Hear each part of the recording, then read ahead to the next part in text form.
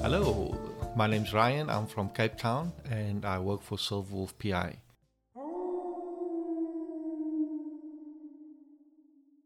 Welcome to this installment of The Silver Wolf Howl. I am Angela, and today we will be chatting to Ryan about his perspective on private investigation. Hello, Ryan. Thank you for joining me today and for allowing me to ask you all sorts of questions about your job and the world of private investigation.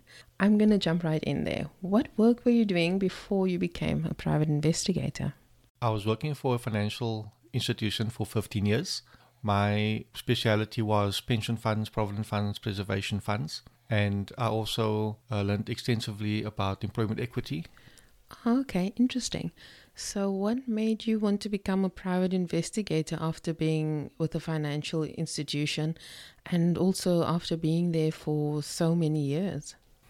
You know, us boys, when we become men, we want to be like that guy on TV, Magnum PI when I was younger, and Miami Vice in those days.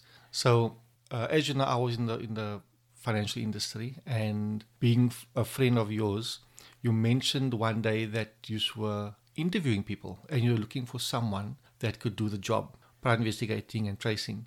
And I just took that chance with you that day and I said, you know what, give me a try. I would like to see if I can then maybe do a career change because sometimes we have to change. Change is good, and I felt that, let's take this leap of faith. And we went, that was the Saturday that we spoke, if you can remember. And then the Wednesday, we had that meeting with Noel. And yeah, after 15 years being in a company, you become comfortable. And, but, change is good. So I'm not sorry I made that change. I'm really enjoying what I'm doing. Oh, great. Okay. So then I know how long you've been in this industry, but let me ask you the question. So, how long have you been a private investigator and how long have you been in the industry? Well, I've been from 1 December 2020. That makes it about 1.5 years now. Okay, so yeah, almost 2 years. That's great. So then, what did you think being a private investigator was like before you became one? I mean, we all have these ideas and, of what it's like. What did you think it was like? Well, I thought it was about always sitting in cars in the middle of the night, jumping over fences and harassing people and chasing guys down alleyways, walking around with a trolley, looking like a begie, or being this drunkard in a pub causing trouble. But it's not exactly like that. Yeah, it's a completely different ballgame to what you see on the movies. That is quite amusing. So then, how is it different to what you thought it would be? It is basically a case of things are much slower. It's case dependent, and depending on who you're looking for, what the case is about, you get missing persons, and you basically have to go around looking for something for someone, getting leads, and that can take anything from 1 day to 2 days to 3 days. You have to follow up on a theft. It's not a case of staking out a building, watching people. It's more a case of just following leads and just chatting with people. So it is completely different to what we see in the movies. There is quite a bit of, shall we call, admin involved rather than being on the road all the time. It's not quite as easy as it may seem. Oh, okay. So really, in essence, what we see on TV is the summarized, or shall I say, the exciting version of what it is like in real life. Do you agree with that assessment?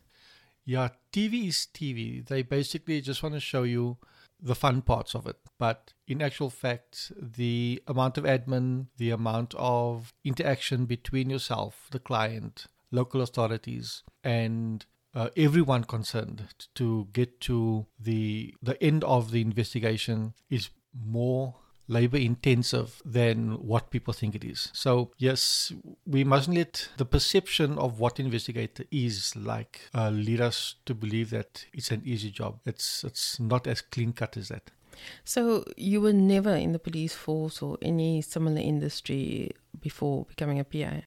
No, I wasn't. Okay, so then not being a policeman or being in, law enforcement or anything like that, how does it help or hinder you as a PI in terms of the execution of your work? To tell you the truth on that point, it's actually an advantage for me. The reason being, I don't have this tunnel vision of how police has been trained. They are trained to do it according to a set way, and they have to follow a certain set of rules. An investigator, you basically go on your gut feeling. You're thinking completely out of the box, and you're not ring fencing your ideas, your thoughts, your methods, your strategy, and we are not limited by the procedures that law enforcement has to follow. Yeah, I understand that. Okay, so then how does it influence your style of investigation? I don't come in with a preconceived idea of how the job must be done, how something must be investigated. If there was any other things that was causing me to get tunnel vision, then it wouldn't work. So being fresh without any other legal or law enforcement backgrounds, it's opened up my mind quite a bit. Ah, I see. Okay.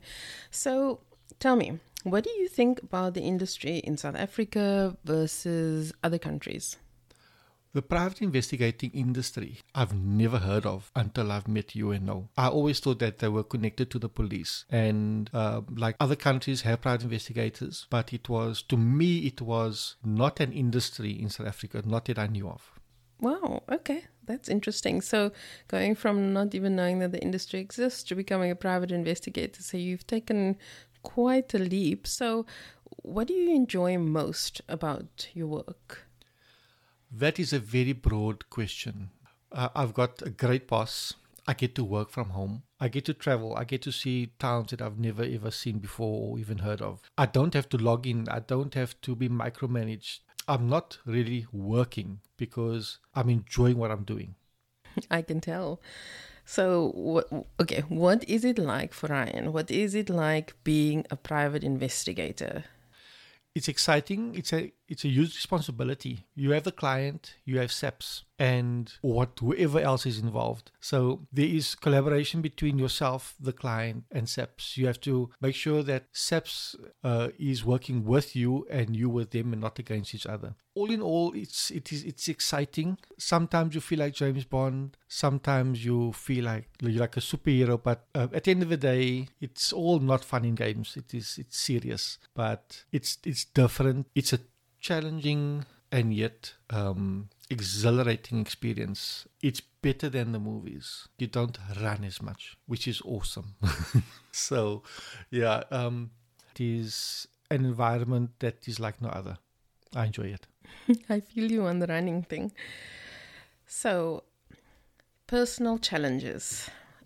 What kind of personal challenges do you face being a private investigator? Personal challenges. Let me see. I can think of one thing. Remember, I was supposed to be off last week Friday. Yes, and then yes. Suddenly, we had to leave. And on my off days, I like to work on my bikes. But so basically, it's time. We can't make plans. We are 24/7. I'm used to normal 8 to 5, but that is the requirements of the job. When something comes up, then you have to drop your stuff and go. So that's why we have kit bags. So whenever Noel phones or Angela phones and says, righto, we have to go to Saldanha Bay, or we have to go to Craddock, or we have to go to Omar Freek van Doos. I don't ask questions. We just set the GPS and here we go. So so it cuts into your private time, but you also, when people normally work, then we're off. So you win some and you lose some, but it's all part of the job. So you mentioned a kit box or kit bag. Will you tell us what's in your kit box? Kit box? What kit box? I don't know what you're talking about. No kit box. Okay. I see you going for that whole undercover thing with your kit box. That's fine. So then tell us, what has been your best moment? Noel and I had to go to a certain area and I had to infiltrate, let's call it a compound. And I was there at 6 a.m.